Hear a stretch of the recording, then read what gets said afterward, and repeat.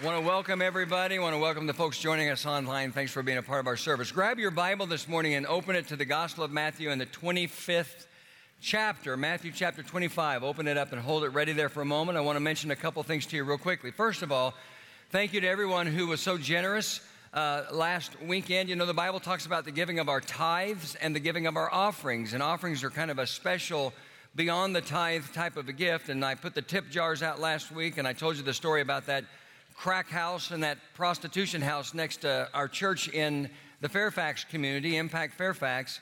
And we're going to buy that house for $20,000. Let's raise the money. I think the total right now is a little over $25,000, and so that was great. And I want to encourage you, you can celebrate that. And I want to encourage you, if maybe you weren't here last week or you didn't have anything to give last week, that you can still do that. Write a check, and on the memo line, just put Impact Fairfax House. And any money that we get over the $20,000 purchase price, we'll just set aside to use to care for that house and do whatever we end up doing with that house to turn it around. I mean, there's a possibility that we'll just tear it down. We've not even been inside of it yet. And if that's the case, then we have a big space there next to the church that we'll have lots of opportunities to use. If we can use it, if it's salvageable, we'll look into that. But all the monies that will be given will go specifically toward that house. The second thing I want to mention to you real quickly is that our building down in the Old Southside community, which is just south of downtown, our Impact Old Southside building is now open. It's been remodeled. It's a beautiful building. We'll be planning a grand opening and the opportunity for you to go down there and to see that. But we're getting ready. We've got a big vision for that ministry, and we're going to need a lot of volunteers down there because that building is going to be open throughout the week for all kinds of programs that deal with the neighborhood, with the people in the neighborhood, children's programs. There's a food co-op that we're going to do. We'll have a Sunday night church service there. And so we need lots of volunteers for different shifts throughout the week. And some of those shifts are only as long as 2 hours. And so maybe you've been looking for a way to serve that's a little bit outside the box, or maybe that fits into your schedule a little bit better than what we are doing here at our Greenwood campus. And this might be a great opportunity for you. And I want to really promote that. And so I want you just to remember two names. I want you to remember the name Jed Fuller, who is our Impact Old Southside pastor, and I want you to remember the name Melissa Brown, who is an assistant down there, Jed Fuller and Melissa Brown. And you can email them, and all you have to do, I'm sorry I don't have a slide for this, is remember their first initial, their last name, so J. Fuller, and then these words, at mpccministry.com. Melissa Brown, M. Brown, at mpccministry.com. And if you forget all of that, just call the church tomorrow and say, hey, I'd like to find more information about serving at Old Southside. All right? All right, let's look at Matthew chapter 25. It's been a couple of weeks since we've been in the Gospel of Matthew because 2 weeks ago we had our annual back-to-school weekend. And then last weekend my brother was in the pulpit because I had another thing on my schedule that was a little bit more important to me in the moment than being at Saturday night church. So anyway, we're going to turn our attention back to our verse-by-verse journey through the Gospel of Matthew. We are in a section of Matthew's Gospel called the Olivet Discourse. Jesus is in the last week of his life. It's been a busy week. In Matthew chapter 23, he's spending time in the temple. He has this tense confrontation with the religious leaders, and it's a difficult time. And as he leaves the temple, he says these words at the end of Matthew chapter 23. He says, "Look, your house is left to you desolate." After he shares his great sorrow over the fact that the Jews did not receive him as the Messiah, as he's leaving the temple, he says, "Look, your house," he's talking about the temple, "is left to you desolate." And that confuses the disciples because the temple is spectacular and they can't imagine how it could ever be desolate. And so in the beginning of chapter 24 in verse 1, they call his attention to the temple almost as if to say, Jesus, how can you ever say that this is a building that would one day be desolate? And in Matthew 24:2, Jesus says, "I tell you the truth. Not one stone here will be left on another. Everyone will be thrown down." And that's exactly what happened in AD 70 when the Romans came in and destroyed the city of Jerusalem. And so the disciples are really troubled now. And in verse 3 of 24, they come to him and they say, "Tell us, when will this happen? And what will be the sign of your coming and of the end of the age?" And that leads to what we call the Olivet Discourse, which begins in Matthew chapter 24 and verse 4 and goes all the way through Matthew chapter 25. I've told you, it's the second longest recorded sermon of Jesus in the Gospels, and it's the longest answer he ever gave to a question. In verses 4 through 14 of Matthew 24, Jesus shares 6 signs that will precede his second coming. And then in the remaining part of chapter 24, he basically talks about 3 things. He talks about what life will be like in the world before his coming. He talks about the certainty of his coming. And he emphasizes the truth that apart from God, no one, everyone say no one knows the day or the time of his coming. No one. In fact, he says that 4 separate times. If you've got your Bible open to Matthew chapter 25, just look left, at least that's the way it is for me in my Bible, to chapter 24. Look down at verse 36 of chapter 24. He says, no one knows about that day or hour, not even the angels in heaven, nor the Son, but only the Father. And then you look at verse 42. He says, therefore keep watch, because you do not know on what day your Lord will come. And then there's verse 44. So you also must be ready, because the Son of Man will come at an hour when you do not expect him. And then you go down to verse 50. And it's a little bit different because he's sharing an illustration here, but look at what he says. The master of that servant will come on a day when he does not expect him, and at an hour he is not aware. 4 times Jesus says, no one knows the day or the time of my coming.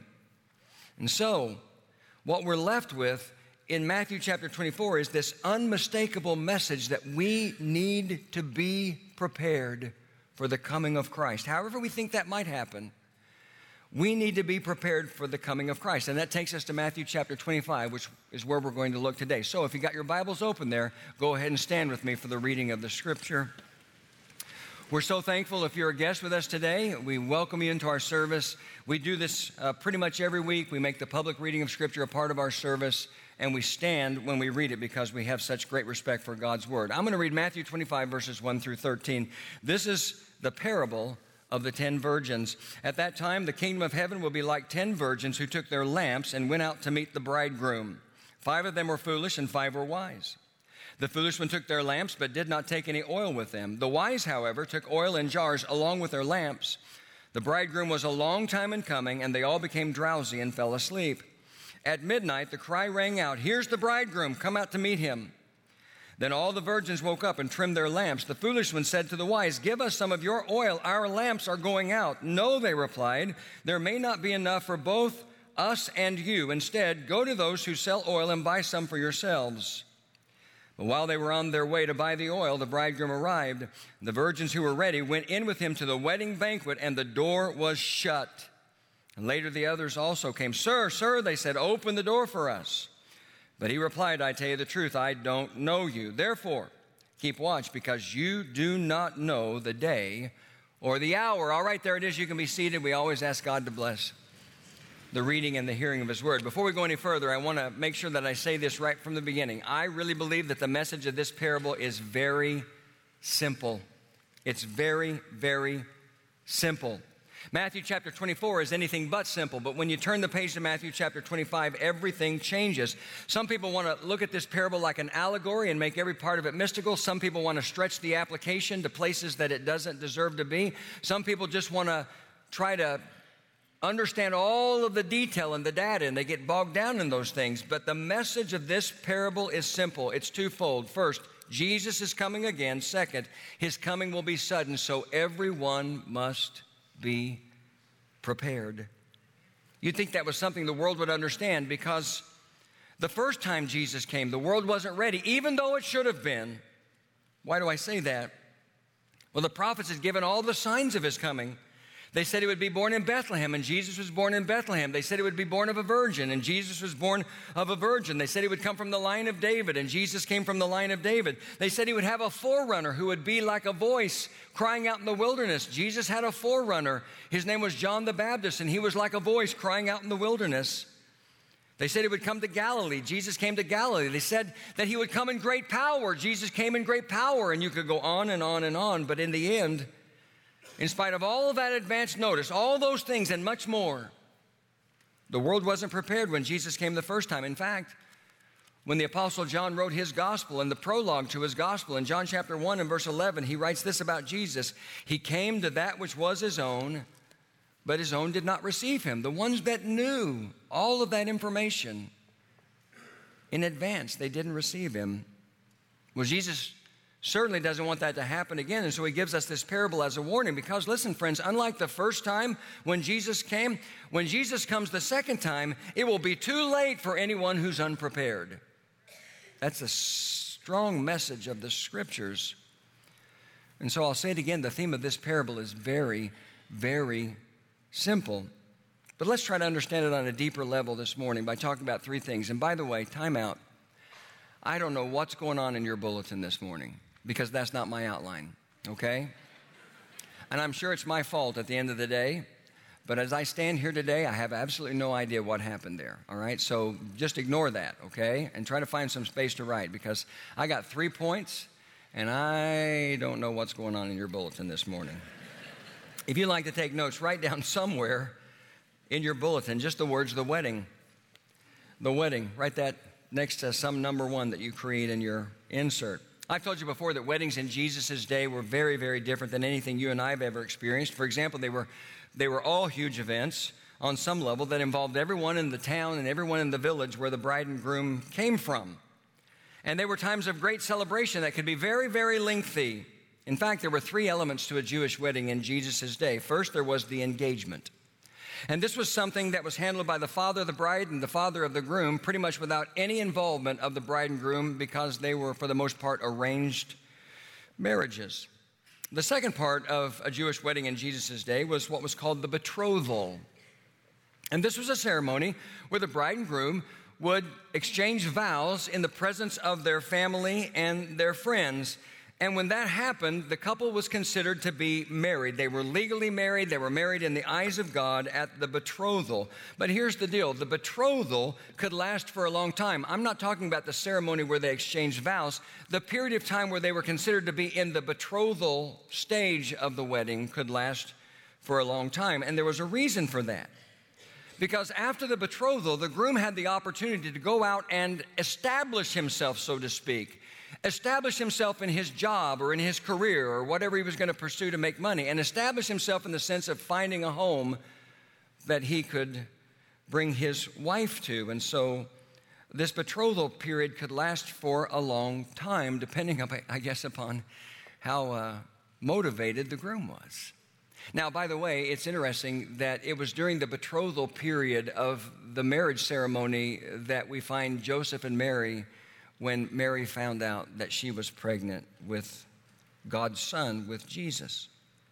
The third part of the wedding ceremony in Jesus' day was called the wedding banquet. And I know we've talked specifically about this before. The wedding banquet would usually last for an entire week. And again, everyone in the village, everyone in the town, everyone in the community where the bride and the groom were from would be involved because all would be invited. The wedding banquet began when the groom and his groomsmen would come to the bride's house, often at midnight, where she and her bridesmaids would be waiting. And then together they would parade through the streets of the town or the village, letting everyone know that the wedding banquet was about to begin. And because it was done at night, the wedding party would carry lamps or torches to get everyone's attention and to light the way. When the wedding banquet was over, a close friend of the groom, probably the equivalent of a modern-day best man, would take the bride's hand and place it in the groom's hand, and everyone would leave. And for the very first time since it all began, remember, there's the engagement, then there's the betrothal, then there's the week-long wedding banquet, and for the very first time from when it all began, the bride and the groom would be alone together. And they would go and they would consummate the marriage and begin living together in their new home. And that's a quick explanation, friends, of what a Jewish wedding looked like in Jesus' day. And it's important that we understand that because that's the framework for this parable, the parable of the 10 virgins. All right, somewhere on your insert there, write down next to a number 2 the words, the wedding party. Let's talk about the wedding party. Here's the question. Who do the people in Jesus' parable represent? Well, again, like the overall parable, it's really pretty simple. Let's begin with the bridegroom. The bridegroom represents Jesus. Just like the bridegroom in the parable was going to come and get his bride one day so that the wedding banquet could begin, one day Jesus, the ultimate bridegroom, will come and get his bride, which is the church, for the beginning of the ultimate wedding banquet, which will culminate in a new heaven and a new earth. And just like the bride in Jesus' parable didn't know when the bridegroom was coming, the church today, and remember the church is the body of Christ, followers of Christ, Christ followers all around the world. The bride today doesn't know when the bridegroom will come. We don't know the day or the hour when Jesus will return. What about the bridesmaids? Who are the bridesmaids in Jesus' story? Well, the bridesmaids that are identified first as 10 virgins, and by the way, we shouldn't spiritualize that. We shouldn't spiritualize in any way, shape, or form the fact that they're identified as 10 virgins. The word that's used in the original language of the New Testament there for virgins is the Greek word parthenos, and literally it just means marriageable maidens. Marriageable maidens. It's just a description of young women who had not yet been married, and so they had not yet had any kind of sexual relationship with a man. And it's not something we should spiritualize. It's just something that fits the culture of the weddings in Jesus' day. The 10 bridesmaids would have been 10 young women who were 10 marriageable maidens who were virgins. And that's all we need to understand about that. But in this story, those 10 bridesmaids, those 10 virgins represent people who profess to be Christ followers, followers of Christ, people who've made a personal commitment to Christ, a personal commitment to watchfully wait for the return of Jesus. Now, an interesting thing about the story is that each one of them carried a lamp. In the original language, again, that's the word lampos, which doesn't mean lamp in the sense that we would think of it. We would think of something small. It means torch. I mean, if you've ever been to the Holy Land, and those of you who are going with me in just around the corner, we're going to be heading to the Holy Land, you're going to see examples of lamps that were used in those days are just basically small clay vessels that you would fill with oil and you have some kind of a wick. I mean, remember when Jesus in the Sermon on the Mount was saying in Matthew 5:14 and 15, he said, "You are the light of the world. A city on a hill cannot be hidden. Neither do people light a lamp and put it under a bowl. Instead, they put it on a stand and it gives light to everyone in the house." I mean, that's what you think of when you hear the word lamp. That's what comes to my mind, something small that you could put under a bowl. But that's not what Jesus is talking about here. A better word is torch. He's talking about a torch. And so these bridesmaids all had the responsibility of carrying a torch. And it would have been a long wooden pole. And at the end of the long wooden pole, there would be some kind of a mesh apparatus. And in that mesh apparatus, you could soak a cloth in oil and put it in there and you could light it. And it could be a torch that would illuminate a large area and be bright enough for people to follow. And so these bridesmaids, along with their responsibility of caring for the bride, attending to the bride, also had the responsibility of carrying a torch. So they needed to keep some extra flask or some extra jar of oil with them to make sure that they could always keep their torches lit, that they could keep them lit as long as necessary. And the torches represent their profession of faith. The torches represent an outward mark of their commitment to Jesus, an outward mark of their commitment to be watchful and waiting and ready for the bridegroom, the ultimate bridegroom, Jesus, when he comes to get his bride, the church. Now, having said all of that, there's one more thing we need to talk about. So write down somewhere in your insert, if you like to take notes, the wedding lessons. The wedding lessons. And I've got 4 things written down in my notes here, and I'll try to get through them quickly. But there are 4 things we absolutely need to understand about this parable, which is, again, remember, simple. The meaning of the parable is simple. I've told you over the years many, many times that our default mode as students of the Bible, as people who read the Bible to try to understand it, should always be this: when the normal sense makes good sense, seek no other sense. In other words, most of the time the Bible means exactly what we think it means. Are there exceptions to that? Yes. But most of the time, when the normal sense makes good sense, seek no other sense. 4 things. Number 1, initially these 10 virgins, these 10 bridesmaids were indistinguishable. Initially, they were indistinguishable. And what I mean by that is that they all pretty much looked the same. They're all bridesmaids. They all have on wedding garments. They all attend to the bride. They all have torches, and on and on and on. But Jesus makes it clear in the parable that they are not all the same. Look back at verses 2 through 4. He said, 5 of them were foolish and 5 were wise. The foolish one took their lamps but did not take any oil with them. The wise, however, took oil in jars along with their lamps. They're not the same. And so while they may appear to be indistinguishable on the outside, inwardly they're different. And the difference was the foolish one had their lamps like the wise, but no extra oil. On the outside, it looked like all of them were prepared for the bridegroom when he came. But it wasn't true. And an interesting thing about this parable is how we understand that oil. In his commentary on the Gospel of Matthew, John MacArthur writes and says that in this parable, the oil represents the grace of God. The grace of God which is necessary for salvation. We're saved, the Bible says, by God's grace. Ephesians chapter 2, verse 8, Paul writes and says, "For it is by grace you have been saved." He goes on in verse 9 to say, "And this is not from yourselves, it's a gift of God, not by works, so that no one can boast. For it is by grace you've been saved." We're not saved by our works. We're not saved by our efforts. We're not saved by any physical thing that we could ever do. We're saved solely by the grace of God. And MacArthur says that in this parable, the oil represents that grace. That grace is God's unmerited favor. It's the gift of God's forgiveness, and it's the gift of God's salvation that he gives to us that we can't ever earn and that we will never, not even our best day, ever earn or deserve, The Bible makes it clear that there's no salvation apart from the grace of God. You know, this is something similar that we talked about earlier in our study of the Gospel of Matthew. My mind immediately, upon reading this and thinking about this, went to Matthew chapter 22. In fact, hold your place in Matthew 25 and turn back just a couple of pages to Matthew chapter 22.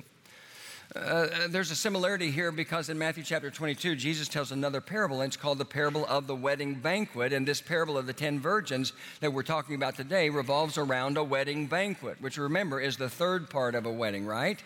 Begins with the engagement, followed by the betrothal, culminated by the wedding banquet.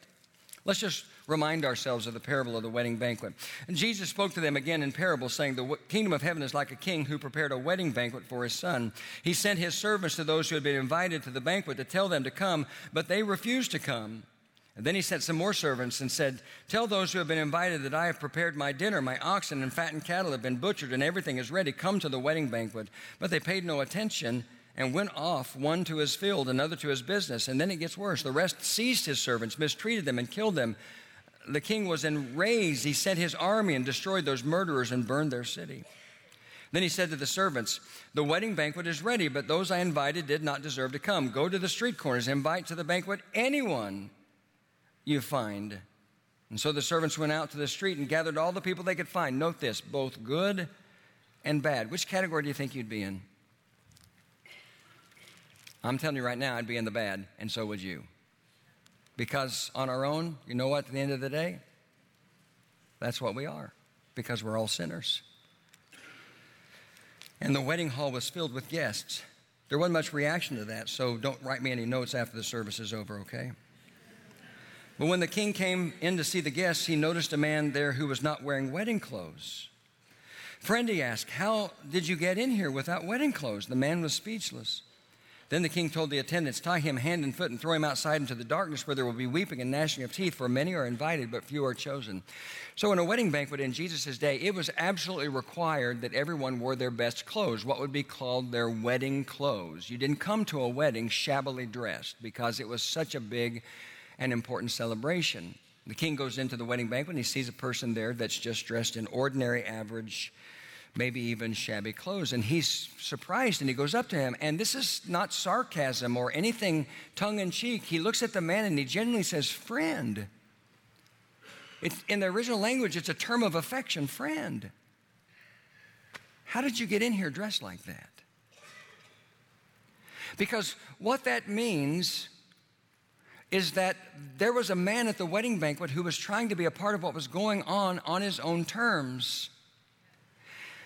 In ancient days, even if you didn't have wedding clothes, nice clothes, it was the responsibility of the one who was throwing the wedding, the father of the bride, for example. It was his responsibility to provide wedding clothes for you. And so for someone to show up at a wedding banquet dressed in shabby clothes means two things. Number one, I didn't care enough to wear my best clothes. Or number two, I didn't care enough to wear the clothes you gave me. And all that means is that was somebody trying to be a part of the wedding celebration on his own terms. And it doesn't work that way. It doesn't work that way.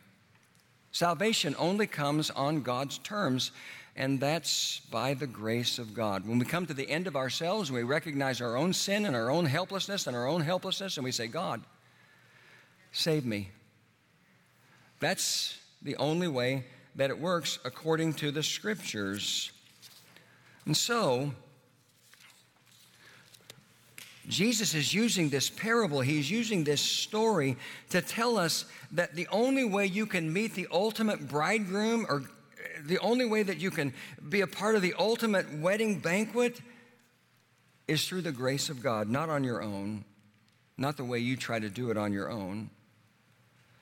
And so one of the most important points of the parable is that it might look like someone is a follower of Christ. It might look like someone is genuine in their profession of faith, but not everyone is. And this is a consistent message with Jesus all throughout the Scriptures. This is a recurrent theme in Jesus' teaching. In fact, if we had the time, we could go back through the Gospel of Matthew where we've been to this point, and we could see this over and over again. We'd go all the way back to the Sermon on the Mount, where Jesus says in Matthew 7 and verse 21, he said, "Not everyone who says to me, 'Lord, Lord,' will enter the kingdom of heaven, but only he who does the will of my Father in heaven." What's the will of the Father in heaven? The will of the Father in heaven is that all of us, again, at some point come to the end of ourselves and we say, I need God to save me by his grace, because I can't do it on my own. And Jesus tells all these parables. A farmer goes out to sow seed one day, and he sows the seed, and it falls on 4 different kinds of ground. The first is the path, and the birds come, and they get it, and they eat it, and they carry it away. But then the rest of the seed falls on 3 different kinds of soil that's shallow, soil that's filled with weeds, and soil that's good soil. And in the end, even though it looked like all of the seeds fell into the soil and all of the seeds were good to go, in the end, there was only one soil that produced any real growth, and that was the good soil. Isn't it story after story like that? This is a recurrent theme. Now, this is not what anybody wants to hear today. In a culture of tolerance and inclusiveness where we say, it doesn't really matter what you believe. All roads lead to heaven. All roads lead to God, just as long as you're sincere. And I know and I love people who believe that way. But that's not what the Bible says. That's not what Jesus says. And that's a strong message of the parable. It's not what we look like on the outside. It's what's going on the inside. It's the understanding, the commitment of our hearts. Write down next to number 2, or write down a number 2 for a second lesson. Jesus makes it clear there will be a time of waiting for the bridegroom. Back in Matthew 25:5, Jesus says the bridegroom was a long time in coming. Now, I don't know how much time passed between the betrothal and the arrival of the bridegroom, which signaled the beginning of the wedding banquet, but there was a time of waiting. And I think the main thing Jesus is trying to communicate to us here is that while we wait for Jesus' coming, life goes on. You notice in the story it says that while the bridesmaids were waiting for the groom to come to get his bride, they got tired and they fell asleep, which is absolutely normal and natural, right? It's absolutely normal. Now, sleep is a natural and normal part of life. The only place where sleeping is really bad is in church. That's it. And God sees you. And so do I, by the way. But it's a natural part of life. Falling asleep is a natural, normal part of life. And so while all these 10 bridesmaids fell asleep, 5 of them were prepared for the bridegroom's coming, but 5 of them were not. You know, life goes on. While we wait for Jesus, life goes on. And so we eat, we drink, we fall asleep, we take care of the details of life, we invest ourselves on a certain level in the reality of what it takes to live life in this world. But here's the lesson. Because as followers of Christ, we know that one day he will come. It's not the details of life that has our first affection. It's not the details of life, the eating, the drinking, the sleeping, the investing of ourselves in the world on some level just to be able to live our lives. That is our first priority. In our hearts, Jesus is our first priority, waiting and being prepared for his return. That's our first priority. All right, the third lesson is this. There will be a time when it's too late. I'm just going to read back from verse 6 in the parable. At midnight, the cry rang out. How many of you remember the old gospel song, At the Midnight Cry? That's where this comes from. At midnight, the cry rang out. Here's the bridegroom. Come out to meet him. Then all the virgins woke up and trimmed their lamps. The foolish ones said to the wise, give us some of your oil. Our lamps are going out. No, they replied, there may not be enough for both us and you. Instead, go to those who sell oil and buy some for yourselves. But while they were on their way to buy the oil, the bridegroom arrived. The virgins who were ready went in with him to the wedding banquet, and the door was shut. Later the others also came. Lord, Lord, they said, open the door for us. But he replied, truly, I tell you, I don't know you. Therefore, keep watch, because you do not know the day or the hour. And everybody look at me for a moment. Does that really require any explanation? 5 of the bridesmaids, 5 of the virgins weren't prepared when the bridegroom came. And because of that, they weren't allowed in the wedding banquet. They said, Lord, Lord, let us in. Remember what Jesus said? Not everyone who says to me, Lord, Lord, will enter the kingdom of heaven, but only he who does the will of my Father in heaven. That's Matthew 7:21. There's no question, friends, that we're living in a day of grace, that we're living in a time where God's grace can save anyone, but the day of grace won't last forever.